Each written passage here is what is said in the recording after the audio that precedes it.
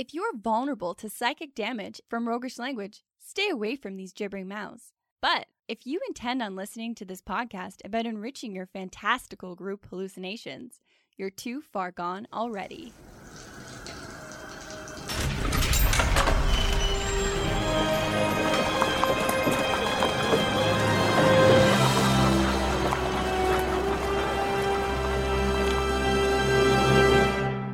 Your next game is going to be unsettlingly sentient, and here's why. In this episode, we're finding some answers to how do we avoid the weird pitfalls sentient items introduce? And what steps can we follow in their creation that gives us not just rich lore, but great roleplay? And what are you missing from your arsenal of monsters? Welcome to the Hook and Chance podcast. I'm Jordan. And I'm his brother, Travis. So today we're talking about the sentient item dilemma and all the ways that it can be incredible, but also the ways that it can destroy everything you've worked to create in your game. That sounds rather dire. This is drastic. It will destroy your house.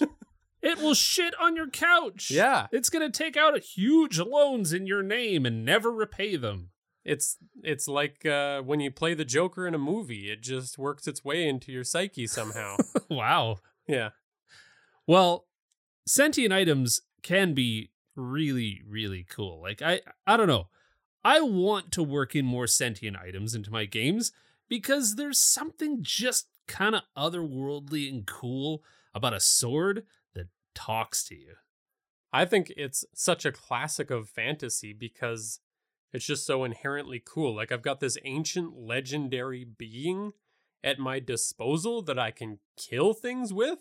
Well, and I did this in a game once. Like, I have a character that is kind of this, swashbuckling pirate kind of character, and then he got a sentient item that was basically putting the fear of sea gods into his mind, and it practically destroyed him. Then he became this, incredibly superstitious character that was always worried about, not giving enough to Umberlee before he set sail, and, it really ended up creating quite a dynamic character. Right. You built your character off of it in a sense, or at least you added to your character, and the two became intertwined in a really interesting way.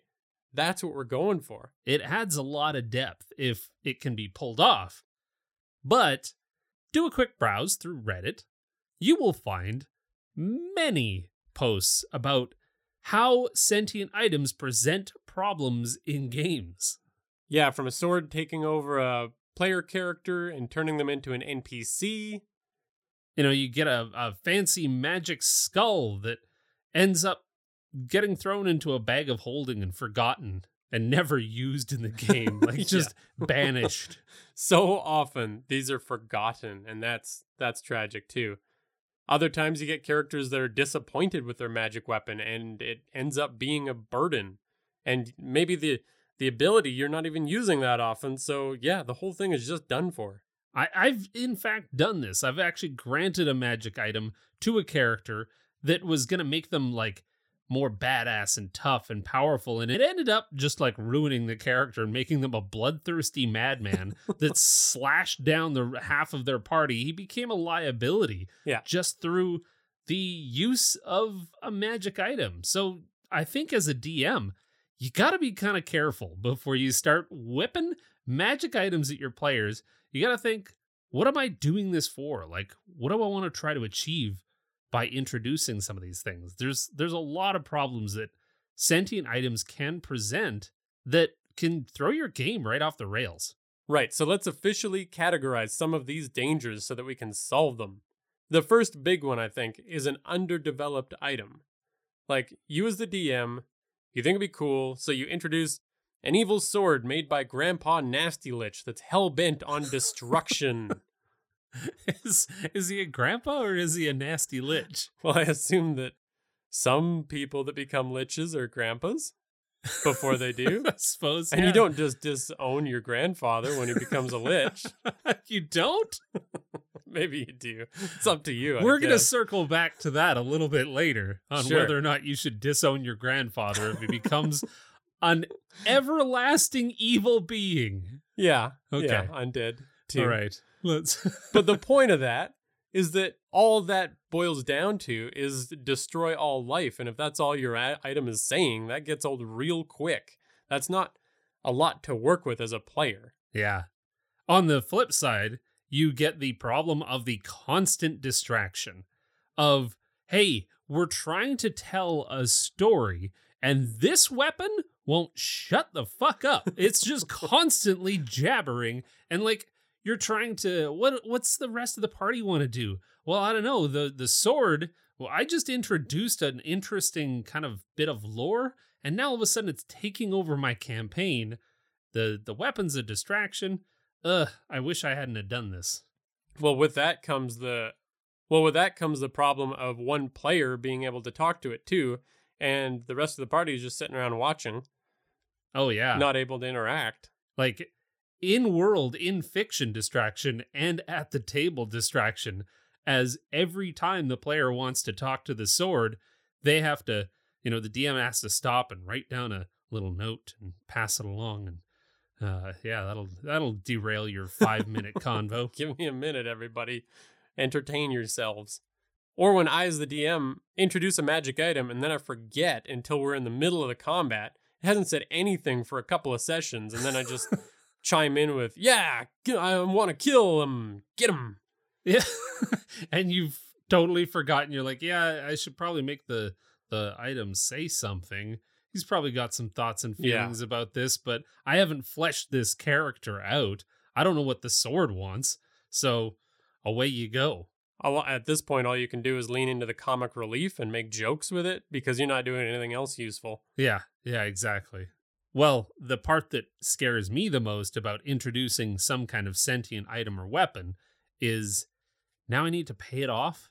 Like, if I have mentioned any kind of lore, and just like, it's the mental load that you end up getting of like, okay, so the sword, they found it in the mines, and the history of the mines is this.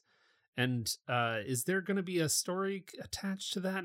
Shit, I don't know. I have to make up a whole thing, and I don't know where it's leading, and it could, again, derail my campaign. Right, with your campaign prep every time you get to the end, and you're like, oh yeah, can't forget about what to do with this magic item. Yeah. And then a huge one for me, too, is when the character has no reason to interact with or help this magic item. Like, maybe you've crafted the ultimate personality and motivations for it, but what if the player just wants to swing it at stuff? How do you make him care? How do you make him help the item? When all of the party is standing around and you're like, I made the coolest, most devious, most awesome sword for the rogue. No, don't give it to the barbarian. Shit. There's that. These two aren't going to jive. Okay, here we go. Now I got to make this weapon more bloodthirsty now. Yeah. Let me make a couple of tweaks. And I think the final problem of introducing some of these sentient and magic items is that maybe they're not really in line with what the player had in mind for their character, and now I'm kind of throwing them a curveball.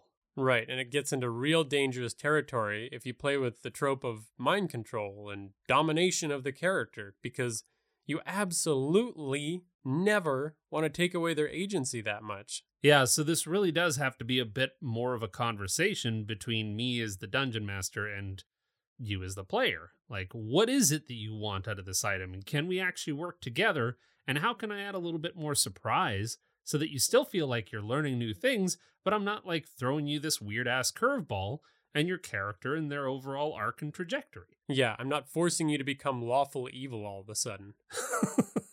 Yeah, just a hostile takeover of your brain via magic item. So let's fix some of this dumb junk with some good steps in the strategy stateroom. This is the strategy stateroom, where inventive and cunning tactics are crafted for when they're needed most.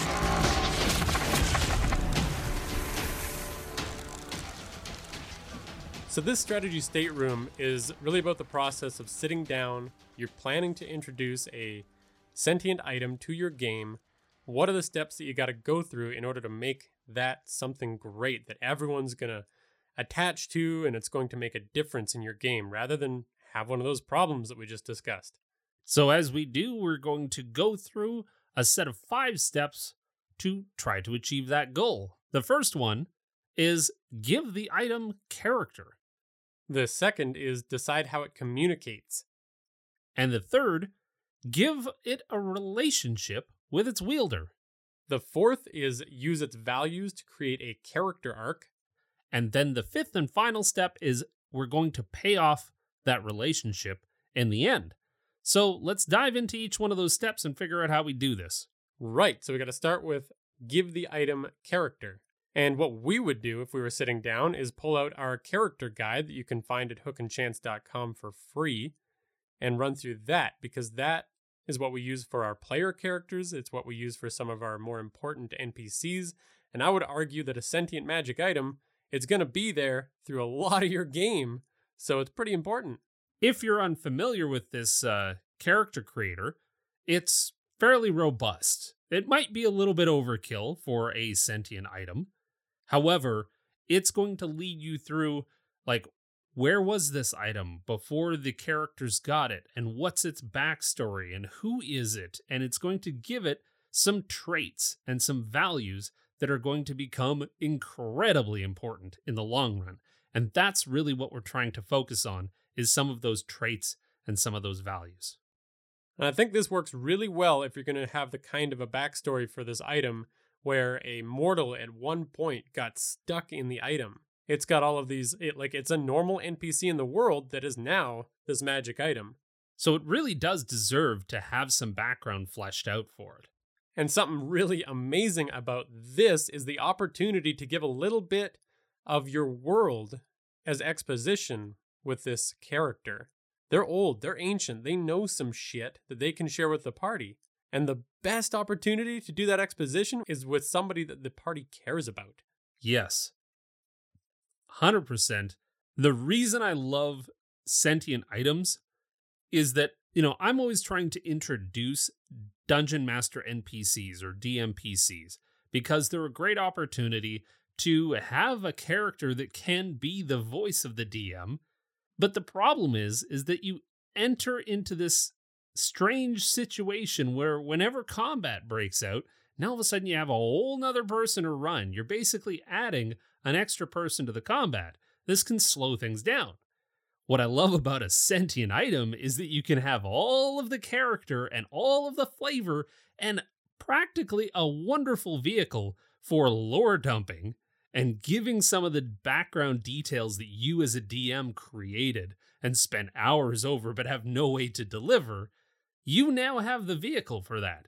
It doesn't slow down combat, it doesn't enter into initiative, but it's there all the time, giving players more information on a place or a thing. And since it's a weapon, if it's been around a long time, it's seen some shit. Yeah. It's traveled with other adventurers, and it knows all about the history of these lands. Totally. It knows them secrets that you want to spill. But the other thing that I think is unique to sentient items, that I think can be really powerful, is to treat it like artificial intelligence. And what I mean by that is somebody at some point created this item with sentience. Oh. It was nothing before it was an item.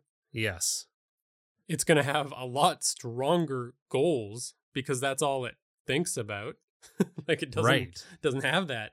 It was created with one purpose in mind, and that's to kill Grandpa McLitch. Or maybe it was created by Grandpa McLitch to kill Grandchild McNormal. Okay, if you are not divorcing your grandfather from his grandfather status, if he's been out to kill grandson McNormal, yeah, it's time. It's time to cut Grandpa off. He's an undead lich that's out to kill you. You don't need to treat him like he's your grandpa anymore. Yeah, but he always comes through with the good gifts. He still sends you the birthday card with the $5 in it. This has 5 copper in it, Grandpa. You're rich. Can you please? Oh, boy. But anyways, like you're saying, this is a really cool way of going about doubling down on the personality that this item now has. It's like, I've got one value and one goal. Yeah. And I'm going to achieve it through you or not at all.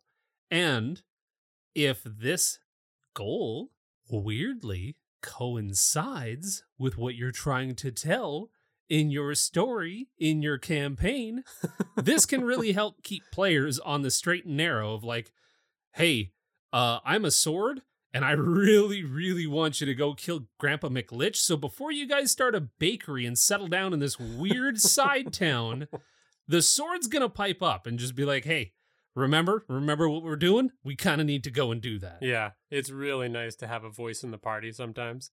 But the other personality tweaks you can give it when you're coming at it from this perspective are things like, does it see itself as superior to mortals? Or does it have an encyclopedic knowledge of some topic? That's a boon right there. Like, you no longer have to roll skill checks about this particular thing.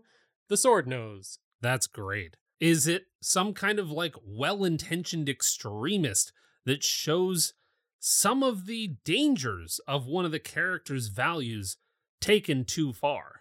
Yeah, I really like that. That can be super useful because it's almost like a, hey, I know you want to go down this murder hobo route, player. This is what happens if you do, so don't. Can you not? Right. It's like holding a mirror up to your player character. Yeah. Of being like, hey, maybe check yourself. Unless, because of course, the sword's nuts. Yeah. Unless they jump all the way on board with your sword's goals. That's the downside of that. Yeah, I suppose. Hey, everyone, the sword is right. Oh, no. Let's murder everyone. The sword shoots itself into space. You don't have it anymore. But there's also the living weapon trope, which we mentioned in our Warforged episode that I like to play with here. So you've got characters like the Iron Giant. You've got the genie from Aladdin that I think kind of fits this in the sense that there's people that are after it for its potential, for its danger. There's always going to be an evil force that's like, the weapon, I want it, it'll be mine because I'm going to do evil things with it. Nice. And now you're introducing some story challenges that will be fun for the party to overcome and question whether or not it's even worth it. Yeah, totally. Cool. So step 2, we need to decide how it communicates. And this sounds rather innocuous. Like, who cares? Yeah. But it has some pretty huge implications in how your game is going to play. The obvious choice that a lot of people will start with is the one-on-one mental conversation. Right. This is the magic item speaks inside whatever player's head is attuned to it. Because obviously, magic weapons speak through skin touching. Yeah, that's Makes the sense, right? clear, obvious choice.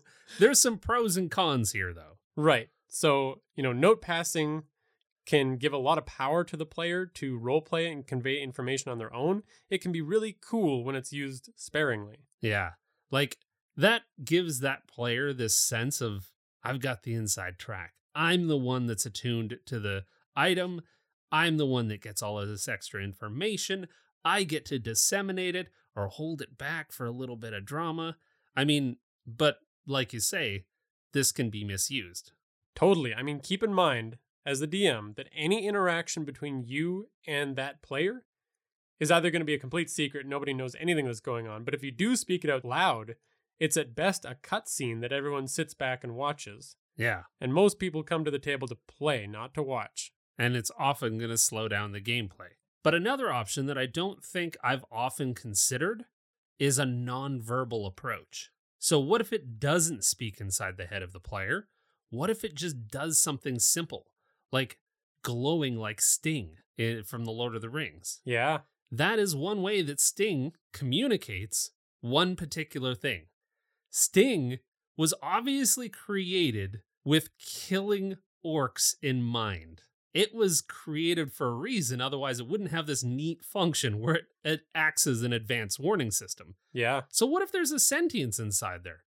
And other nonverbal cues that we can potentially use. Maybe it doesn't glow, maybe it just gets kind of hot to the touch, and it is able to tell you things like that. I like that. You could associate a lot of simple messages with those cues, and then it's not this whole big thing. It's just you're communicating with it in a really subtle way. That's cool. but you can add more layers onto it too.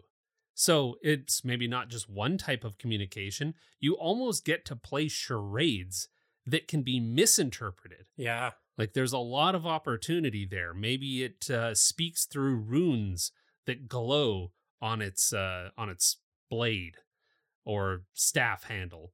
Maybe it even shows visions on the surface. Like if it is a shiny blade, you actually see the thing that it's trying to communicate to you in the sheen of the metal itself. Yeah, potential futures. Like if you go into this room, big old troll's gonna club you to death. That could be so much fun. Yeah. Especially if the sword has a bit of a playful personality and wants to play out all kinds of scenarios for you. Yeah, we're getting into like Moana territory. Totally. But now you just got me thinking about what if Sting was just terrified? It's like, ah, orcs! Look out! I think the downside to using this approach, though, is that it does put a lot of the interaction on a DM to remember. Like you're essentially running another character. And I wonder if there's another way that we can kind of lean, maybe more towards the player taking the initiative on how this relationship works. Well, my favorite way, personally, to have it communicate is with the group mentally instead of just with the one character mentally, because my biggest thing as a player is wanting to jump into conversations that my character's not there for. And this kind of allows that. Yeah. So this is kind of like the magic item having a private chat room with everyone in the party. Yeah.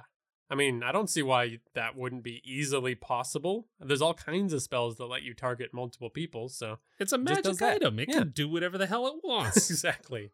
Yeah, I just like the inclusion of the group. I think that's crucial when I introduce magic items like this. Well, one of my favorites is a little bit of a twist on yours, and that is the out loud approach. The weapon can speak, and everyone can hear it. Party and non-party characters included, because this is mayhem. Yeah, that introduces so much wild card behavior. But it's controlled by you, the DM. Right. The major pro here is that, whatever I want to do, it really allows me as the DM to comment on their actions, to screw things up when they're going in the wrong direction. It allows me to guide them in a way that I really don't have. And ultimately, this is the DMPC, because again, even when they're questioning the corrupt sheriff of town, and they're forgetting to ask one very critical thing, the sword speaks up and says, hey, what about where you were on the night of whatever? Yeah. But this approach gives me as a DM a lot more control to kind of jump in there when I need to. Or to include complications too, because, when the bard that has a charisma of 35 is talking their way into the orcish keep, and they're doing it very well, and things are going to go way too smoothly, then, Sting chimes in with, fuck these orcs. Or, as they're trying to sneak. Yeah. Now you're just being an asshole of a DM, but the option is there. All right, well, step 3 is give it a relationship with its wielder. This is really trying to address that problem of the player character getting this cool new magic item and then really kind of forgetting to interact with it because we didn't give it something deep to really connect over, to resonate over. We just kind of threw this magic item in there, and now the player's forgetting about it. Yeah. And what a tragedy that is. And what I usually like to start with is whoever is going to be wielding this item to think of just a very simple descriptor for how I think that relationship could go. I mean, is it going to be a mentor and, act as the player's conscience, Jiminy Cricket style? You could even have it be a warlock patron if you talk to your player about that, if that's the direction they want to go with it. Totally. You can have it exist within conflict to be the moral counterpoint to your player and challenge some of their decisions. Yeah, those conversations can be really fun when it's pointing out the folly of the wielder's ways or chiming in with the perspective that you as the DM have. Again, it's great to have a voice. Yeah. When you need someone somewhere to say, that has been through everything that the party has been through to say, hey, you guys are kind of bloodthirsty. Yeah. Because it's in on all of their conversations. Like, it's there Yeah. for their dark ones where they're like... Where they've murdered every witness. Yeah. But the weapon remembers. Or you could have it really cooperate with that PC. The two can bolster each other up in times of need. It can really become like a bit of a dynamic duo. I kind of like that because then you get to have the player and have them have full autonomy over their own weapon and create kind of a cool party. And a couple of tropes I like to fall back on are the adventure duo, where one's heroic and one's a bit cowardly. So like whichever the character that you're going to give this item to is, you just kind of counter it with that. Yeah. This also addresses another thing that I've seen kind of crop up a lot. And it's certainly a conversation of some challenge. You know, it's the challenge of some players really, really, really want to play someone who's struggling or suffering from dissociative identity disorder or multiple personalities. This is a very real world challenge that people face. And it's kind of dicey territory to try to portray someone dealing with some kind of mental conditions. And this is a really easy way to kind of get an out without having to dive into that territory. And that is, here's a sword, and it runs counter to you, and it has some different opinions, and sometimes it even takes over and influences you to do certain things, and you get all of the same abilities and kind of what's interesting about playing a character with multiple personalities that's kind of it's dealing with without having to dive into that dicey territory. Right. And I think that's all that some of those players are trying to accomplish. Yeah, they just want to be able to play counter. Like, they want to get into some really rich role play without having to lean on another player at the table to always take the bait. They can just run that story on their own. And that's really all they're trying to get to. So with that approach, I mean, yeah, you can totally just give full control to the magic item's personality to the player. There's nothing wrong with that. Step 4 is use its values to create a character arc. Right. And the problem here is, okay, I've got this item. It's got a backstory. Now what? It really, what's not being said there is a huge problem. This is definitely where something like four-corner opposition can become hugely helpful. We need some kind of arc. We need the player to change, or we need the item to change. We need to, feel like there is some kind of transformation happening as a result of this item showing up within the hands of the party. Okay, so we did an episode about that a while back, Travis, but how about a quick recap? Yeah, okay. So, four-corner opposition basically works like this. Imagine a square divided into 4 sections. In the top left-hand corner, you've got your player character and 2 of their core values, what they hold most dear. Now in the top right, you have what is generally considered a good NPC that shares one of the core values with the player, but kind of opposes in another one. Now in the bottom left, you have a generally bad NPC, maybe someone that's seen as a bit of a villain at first. And now that villain can either change and get better, or they can go darker, depending on which one of those values, again, one that coincides with one that your player holds, and one that opposes. And in the final remaining corner, you have the villain, which is opposing both values. It's the antithesis of your player character. Now, the way that we can actually use this with a sentient item is we put the sentient item in one of those slightly aligning, but slightly, working against the player. And maybe the weapon wins in this scenario. Maybe the weapon influences the player character to change one of their values, to change some of their morals and what they hold dear. Or maybe the player shows the item a better way of thinking. But either way, you've got character change built into that system. Yeah. And if you go back not too far to our episode about morality, there's a lot of really cool ideas there, but I just think it's awesome how there can be good arguments on both sides about the values. That's what's really fun about this. And that shift is slow, and that shift happens when the value actually makes an effect in the world. Yeah. To give you an example, for instance, maybe the character's a paladin who has a strong sense of justice, and they share this idea of justice.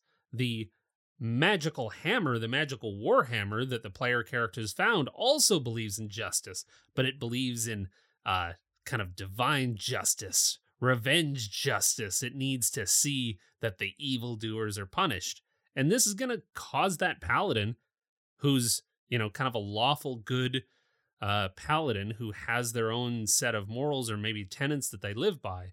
And this is exactly where we can have some fun with this. Does the weapon influence the paladin in seeking out and meting out justice at the end of a hammer? Or does the paladin do what's right and arrest them and take them to be judged in front of, whatever, their panel of judges? I don't know. What does a paladin actually do once I guess they just smash, huh? Well, typically, yeah. Paladins are the judge, jury, and executioners of D&D, right? Now we need to make a Judge Dredd paladin. Yep, absolutely. I mean, Judge Dredd is absolutely a paladin. 100%. Anyways, moving on. Finally, step 5, we got to pay off this relationship in the end. And the problem that this is solving is that one where you've got it all prepped and planned, but the player just says, what can I do with this? What's the ability, please? Yeah. Give me the ability. I don't really care about the sentience. Well, exactly. And it's the problem of, okay, so this thing has some sentience, but we're going to have some interesting conversations, I guess. But what is the end goal of developing that relationship? Why would I keep coming back and asking what it thinks? Unless, of course, it has an end goal. Right. And to oversimplify what we're going to talk about here, all you really need to do is give it a goal that it asks for the character's help with, and then let it promise a reward to that character for helping it. I'm going to unlock some new abilities as soon as you help me kill Grandpa McLitch. Yeah, it's that simple. I'm keeping them hidden inside my hilt. Where do you store extra abilities? As soon as Grandpa McLitch's blood touches me, it makes me extra deadly. Ooh, I like that. The sharpening sword that is sharpened by the blood of its enemy. Exactly. But going back to what you were just talking about with all the conflicting values, there's a lot you can play with here as far as that goal is concerned.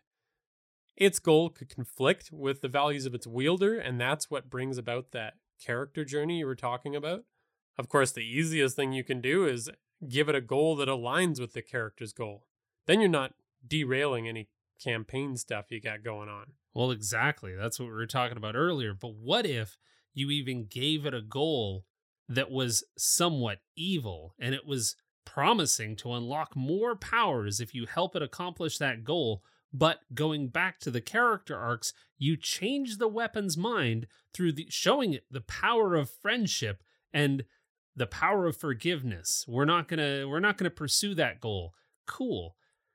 You've changed my mind, and now I'm going to unlock my new abilities. Yeah. So it always has this definite resolved conflict kind of thing, and that doesn't mean that you can't make more in the future. You can have really deep relationships with a magic item that you just whipped into a game. Yeah. And I know I've said this, but I just want to hammer it home. Making the results clear is so beneficial here. Gives the party something to work towards, gives that character the promise. It's basically the equivalent of saying this is what you're getting on your next level up. It's like, okay, I'm working towards this. This is going to be great when I unlock it. I think you've got a real point there, is that I, as a DM, will often think to obfuscate things or details because I want them to be a big fat surprise down the road, and I want to shock my players. But then we never get to pay any of that off because I kept it so secret. Yeah. So we can just talk to our players about what they want their character arc to be and build a weapon to help them do that. and to give them some wicked ability that they're going to be looking forward to for the entire campaign. So the point is, talk to your players? Uh-huh. All right. Stop being so secretive, dummy. All right, I'll try. Jesus. Anyways, we hope that was helpful. We hope you got some ideas for sentient items, and we hope that you take those ideas and you bring them to our Discord, where you can share some of the magic items that you created or any wins that you found when you dropped a cool as fuck sentient item on your characters and they all went, holy shit, this is good stuff. We want to hear about that stories in either YouTube comments or on our Discord. Come and join us. And with that, I'm going to take us to the Temple of Inspired Hands, where we're going to talk about something that's coming out that's going to add goblins and ghoulies and nasties and killings and stabbings and all kinds of good monster shit to your next game. All right.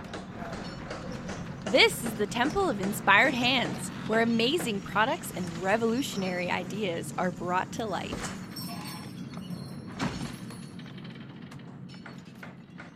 All right, so this month seems to be the month of monsters, the monster month.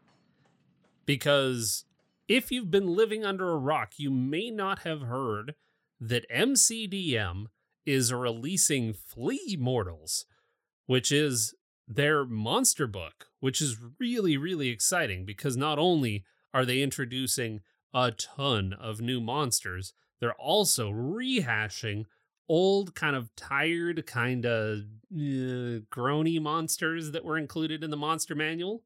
Yeah, it's going to have a ton of content, and it's going to be really good. And I mean, if Matt Colville's in charge, like, you know that shit's good. We know from personal experience that, you know, the stuff that they create is very well tested, really, really brilliant work, and it shows because their Kickstarter at like 15 days in has doubled their like $73,000 goal. Like it's up there. It's going gangbusters. So I definitely want to get in on that one.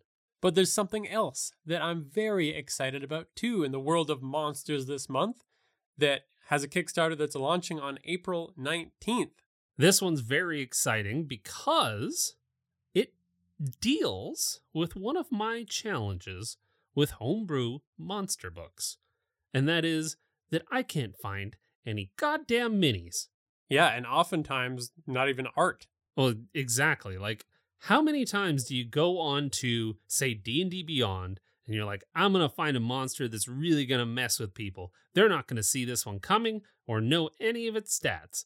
And then you go on there, you find something awesome, and then you got to try and go and you got to pair it with some art that you find off of somebody's art station through ridiculous amounts of Google searching. And then you go, that's super cool. I love it. Now let's go through my mini collection and see what can stand in for this super horrific picture that I found, but not a mini. Now I got to drop in a giant toad, and people are going to be like, that thing doesn't look at all like the hell demon that you just described.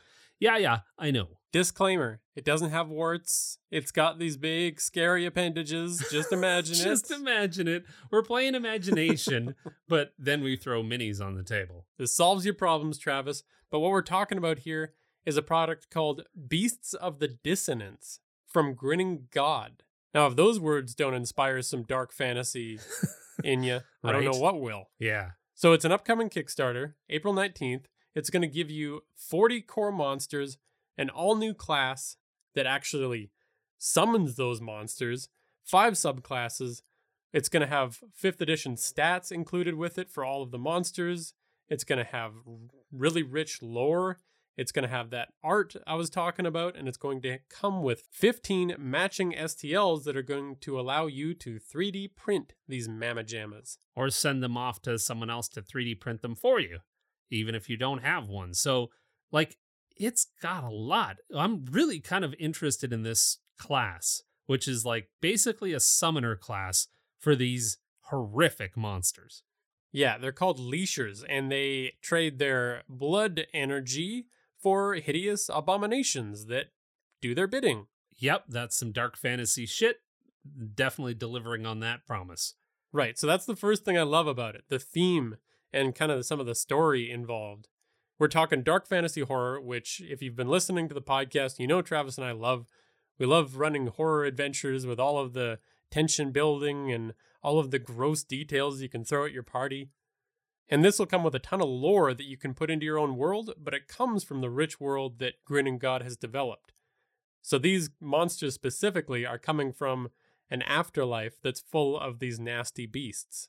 It's really quite cool, the kind of lore that's been put into this, but like you said, you don't have to use it. You can just use some of the plethora of stat blocks and the art. Let's talk about the art. It is unique. It's really hyper detailed. It's dripping with like vibes. It's vibing over there.